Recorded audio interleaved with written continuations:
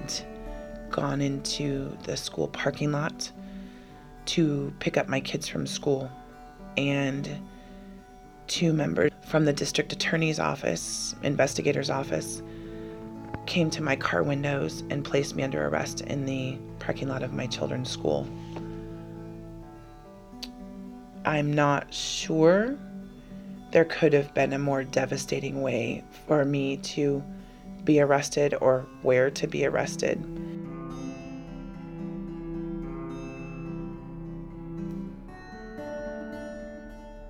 My sons, I had 2 boys. When my son's grandmother decided that I was no longer fit to be their mom at that time, so when I went to go pick them up from school one day, they weren't at school. They were gone. And actually at that time, I thought they had gotten kidnapped or, I didn't know what was going on. And what had happened was she called CPS on me and told them that I was using drugs. And it was a big mess. The cops even came out. They did a drug test. They found out that I wasn't high. But at that point, CPS still took my children away. And that was really, really hard for me. And so I ended up going back to drugs shortly after that. It pretty much all went downhill from there. Once I lost my 2 boys, I just kind of gave up on life because my mom always told me you'll never amount to anything, and there she was right. So I am a single mom of 11-year-old twins. I have been single since they were born. When I graduated from high school, I became a community service officer for a local police department, and then became a dispatcher for the same police department and worked there for most of my adult life. I was diagnosed in 2002. I had brain surgery at UCSF in December of 2002. In between my diagnosis in July and my surgery in December, I became pregnant with the twins. Nobody knew I was pregnant until I had the twins at 41 weeks at Sequoia in Redwood City. We didn't know I was pregnant with 1 baby or 2 babies. We didn't know I was pregnant at all. And post-surgically, I became addicted to the prescription pain medications. I grew up in a pretty broken home. Both my parents were addicts and alcoholics. They separated when I was really young, and I didn't see my dad for a long, long time until I was about 13. But already at that point, I was already pretty much, I'm going to use the word corrupted, because I was already selling drugs for my mom at the age of 11. I was already running the streets. I dropped out of school in 7th grade. I was taking care of my younger sister. My mom loved the party life. We had what she used to call an animal house. So my main goal as a teenager was to provide for my younger sister because my mom couldn't do that for us. But I ended up meeting a gentleman who was slightly older than me and took me into his home with his family. And so I ended up getting pregnant at 15. I had my first son by the time I turned 16, and had no idea what I was getting into. I just knew that I wanted the baby because I wanted something to love me the way that I wanted to love something or someone, because I never had that growing up at all, ever. I was with an abusive relationship, and he told me that I was going to keep it or he was going to kill me. So I ended up staying pregnant and keeping the baby, and I cleaned up. I stopped using drugs. Then when I was about 5 months pregnant, he started hitting me really, really bad. And he would smoke, he was a crystal meth head too. He would smoke it and blow it in my face. And this would be like on a nightly basis. And he would tell me that it wasn't his baby anyway, and that I was fat and used and abused and, wasn't worthy of being a mother, so on and so forth. Well, I ended up having my son when I was 6 months pregnant because he had kicked me so hard on my stomach that I had a pin-sized hole in my water bag.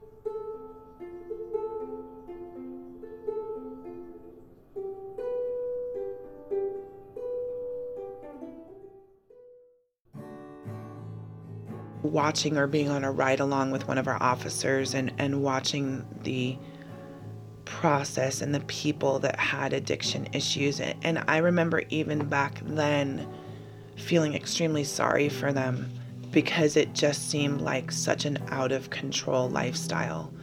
People like me that came from, good backgrounds, people that came from horrible backgrounds, It didn't seem to pick and choose.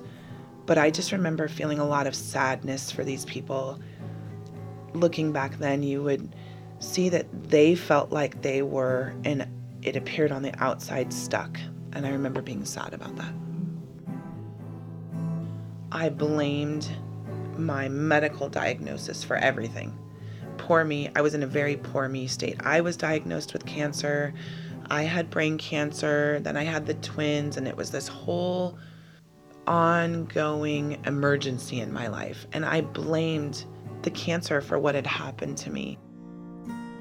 We would have mountains of Coke on our kitchen table, and I just remember seeing my dad playing with it, and I remember asking him, like, what is that? And he would tell me it was ice cream, but then they would really have an ice cream machine, and we would really make ice cream. So it's like weird things like that, that I didn't fully even understand what I was seeing at that time. I learned at a very young age that when people overdose on heroin, I learned how to sometimes shock them out of it. And then when you couldn't shock them out of it, I would help my mom and her friends drag them down to the corner. They would tell me run to the payphone, which was 2 blocks away, call 911, let them know what happened, hang up the phone, and run back to the house. And I did all this, as a young girl by myself. So I think it definitely helped me grow up a lot faster than I should have. I was addicted to opiates, pill form and IV form through emergency rooms. In 2009, my drug use was a daily thing. I couldn't function without having the pills and or the IV use. I think at one point, I'm pretty sure I looked up to my parents, and just really wanted their attention. And when I didn't get it, it was pretty lonely. I ended up just sitting in the corner of my room.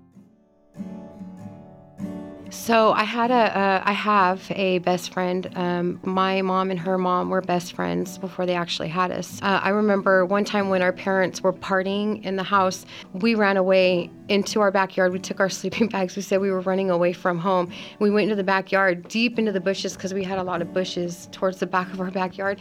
And we stayed out there for I don't even know how long, and nobody even came to find us. So I don't even know if anybody ever really noticed. But we just sat there and hugged each other and cried. There was a lot of concern with them being at their dad's house, and I wasn't clear enough to see that I was also an issue at the time. So I forged a court order and not allowing him visitation or contact, and it ended up I was charged with the crime, arrested, and subsequently sent to prison. I never expected to go to jail or prison. I didn't have that background of feeling doomed from the get-go. It was not something that I had been around, other than on the other side of it with people being arrested in my job capacity and seeing that I didn't have friends that went to jail. I didn't have family that went to jail. It was definitely the unknown to me. I did not ever think, for a lot of reasons, my background, working in law enforcement, not being a street drug user, aware of alcohol issues. I never, ever dreamed that I would have any addiction issues for myself. I was so all consumed by making sure I had enough medication to sustain myself. Ironically, I would think it was so I could be there for my kids and have enough energy for my kids and to be able to get out of bed in the morning. I could rationalize it all away myself. So my son, when I was in jail, it was Christmas time, and in a phone conversation, he said to me, "Mom," he was crying, and he said, "I would give up every one of my Christmas presents just to have you here for Christmas." I think that was telling of what matters, of what your kids really need. I had a lot of conversations with a lot of 19 through 24-year-olds. They're in there for life. And I remember thinking, oh my God, I am so lucky, because maybe I did what she did, only I didn't get caught. My son, my 16-year-old son, who was my oldest son, picked me up from the bus when I got off the bus from prison, him and his best friend. And it was so funny because him and his best friend, they stood on, one stood on each side of me. And they said, "You're not going nowhere. We're not leaving your side until you're somewhere safe," which is absolutely amazing, because after my son paid for a hotel room and we woke up the next morning, he had he had Coke around his nose. I didn't see it at first. I went to go grab us some breakfast because I wanted to surprise him with some breakfast, and it was still kind of dark, But when I came back in and I turned the lights on, I saw the Coke, and I dropped everything out of my hands, and I just started crying. I mean, I've been punched and stabbed and choked. I've never, ever in my life had anything hit me so hard than that moment of looking at my own flesh and blood laying there, doing the same thing that I started doing. But and so I promised him from that point on. I promised him out loud, I promised myself, and I promised God that was it, that I was going to make a fresh start, and I was going to give my son a mother to be proud of, and to teach him that he doesn't need to live like that.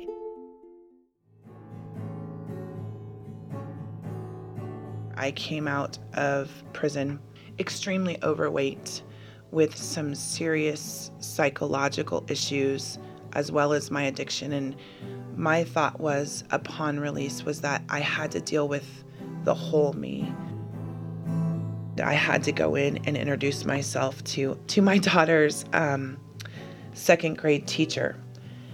And I remember trembling, going in there and thinking, what does one say? Why have you not been here? And I went into her classroom, and I think in 30 seconds blurted out a story that probably would have made most people's jaws drop.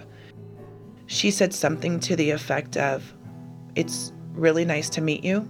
We all have things in our lives that go on. I am not here to judge you, and I hope we get to spend a lot of time together." I remember walking out of that classroom out to the car and crying for some time, because I believe, had that have gone any other way and I felt degraded or judged, that it might have hindered my ability to hold my head high.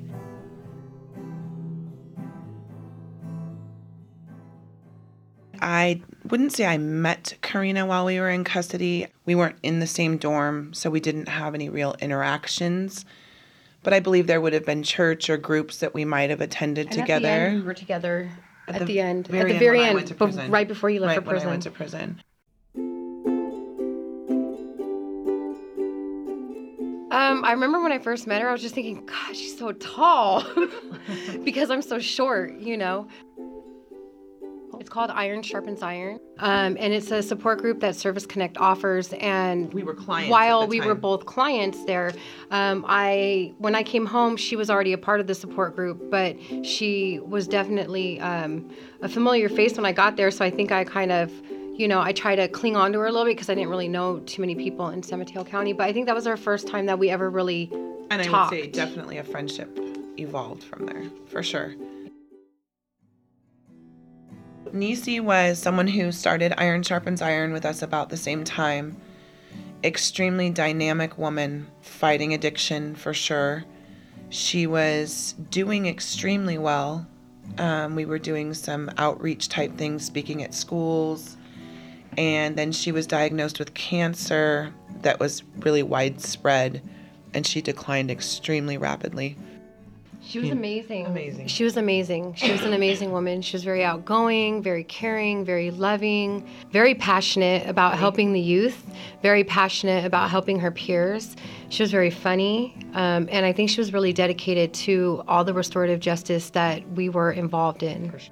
For me, it was devastating. We were getting on the elevator on our way to MRT group, which is moral recognitive therapy.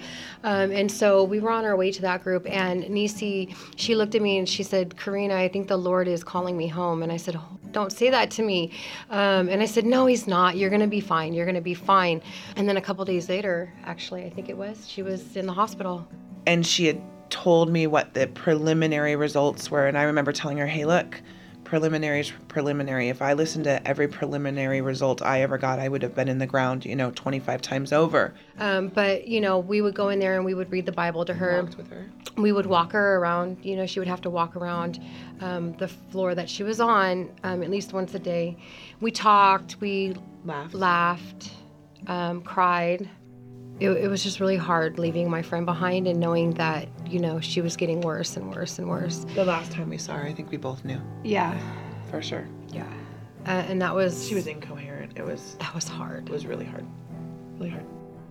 And it was pretty devastating to go through. It was my first loss after being out of custody. Remember, there would be a Wednesday afternoon, let's say at 3 o'clock, and I just get a text from Karina that would say, thinking of you, or hope things are okay. And I remember thinking, gosh, that's something I want to do for people too, because it was such a pick-me-up without it having to be some long, drawn-out process. It was, hey, someone's really concerned about me, not about what I can give them or do for them or how I'm doing with my recovery. It was just, hey, I'm thinking about you. Hope it's going well. So I would say that was pivotal in our friendship, for sure, for me. She asked me, she goes, "You're scared, aren't you, Boo?" She used to call me Boo. And I said, "Yeah, I'm scared." And we both started crying, and she just, I got as close as I could to her. She had a lot of IVs in her and stuff. And I just laid down and hugged her for a little while and, read her the Bible. And then she looked at me and she said, "Don't be scared." She goes, "The Lord is just calling me home, and I'm going to be watching down over you."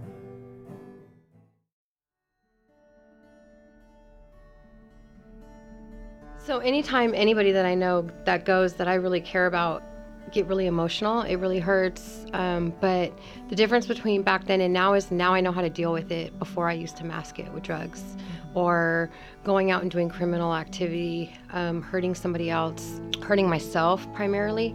And now I don't need to do that anymore because I have people like Carolyn in my life who I can talk to, who I can reach out to. So the program that I work for is actually the program that I went through when I first came home from prison, Service Connect. And it is one of the best programs out there. I mean, I never knew there were so many resources for somebody to grab a hold of. I mean, they definitely supplied me with everything that I needed to reestablish myself back into the community. Even though it was just a few things like emergency housing and a clothing voucher and a Safeway gift card, it was enough for me to get myself together. Like they laid the foundation down and I was able to build from that. So Service Connect is a division of the Human Services Agency of San Mateo County. We are given clients that are released in the county under the AB 109 program, and they get an early release. They come to us, and in one central location, we offer all the services that someone could need. We offer benefits, on-site counseling, assistance with housing. We have a contract with vocational rehabilitation services where they can start working downstairs in a warehouse for us. They get a case manager and we follow and help them all the way through their reintegration. I'll help with anything from helping them get their driver's license back to getting their social security card, applying for housing assistance, doing their resumes, and just general support from someone who's been there and understands the struggles of reintegrating. If my probation officer didn't tell me about this program, I would have just went back to the city where I'm from, which is San Francisco. I would have got back into the same old stuff that I was into before I got sent away, only because that was the only thing that I ever knew. So I never knew that there was support out there that offered somebody help or even just guidance to learn something new. It is key to my own recovery, what I do now. When I see people in those struggles, it reminds me, it's such a reciprocal process at this point. Sometimes I can't even believe they pay me to do this because they are saving my life at the same time, still, day after day. For me, it's amazing because I see a face that I was locked up with. We were both in Orange at the same time, so we both were going through the same thing. It's amazing to me, and it empowers me to see another woman who was in Orange with me, have her standing next to me in the same position as a peer mentor and going out and helping people. For me, that's very empowering and it's very inspirational. A lot of my time is spent with my kids. 99% of their time is with me. So when they spend some time with their dad, I need to take that period of time and do something for myself. It might even just be a trip to Target by myself to go through the clearance aisles, which I enjoy doing. And that might seem trivial to some, but just that time of quietness for me, when most of the rest of my life is emotionally charged, it can be key for me in maintaining my own mental health. I believe that my life is amazing right now. I may not be where I want to be, but I believe that I'm exactly where I need to be.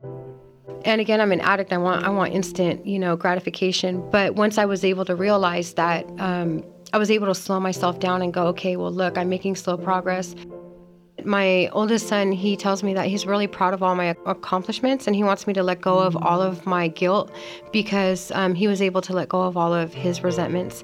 And he sees that the guilt holds me back sometimes. Definitely never stuck around for this long. It's been 3 years. So I'm hoping that they can trust me and, if they do have those feelings, let them go, because I'm not going anywhere now.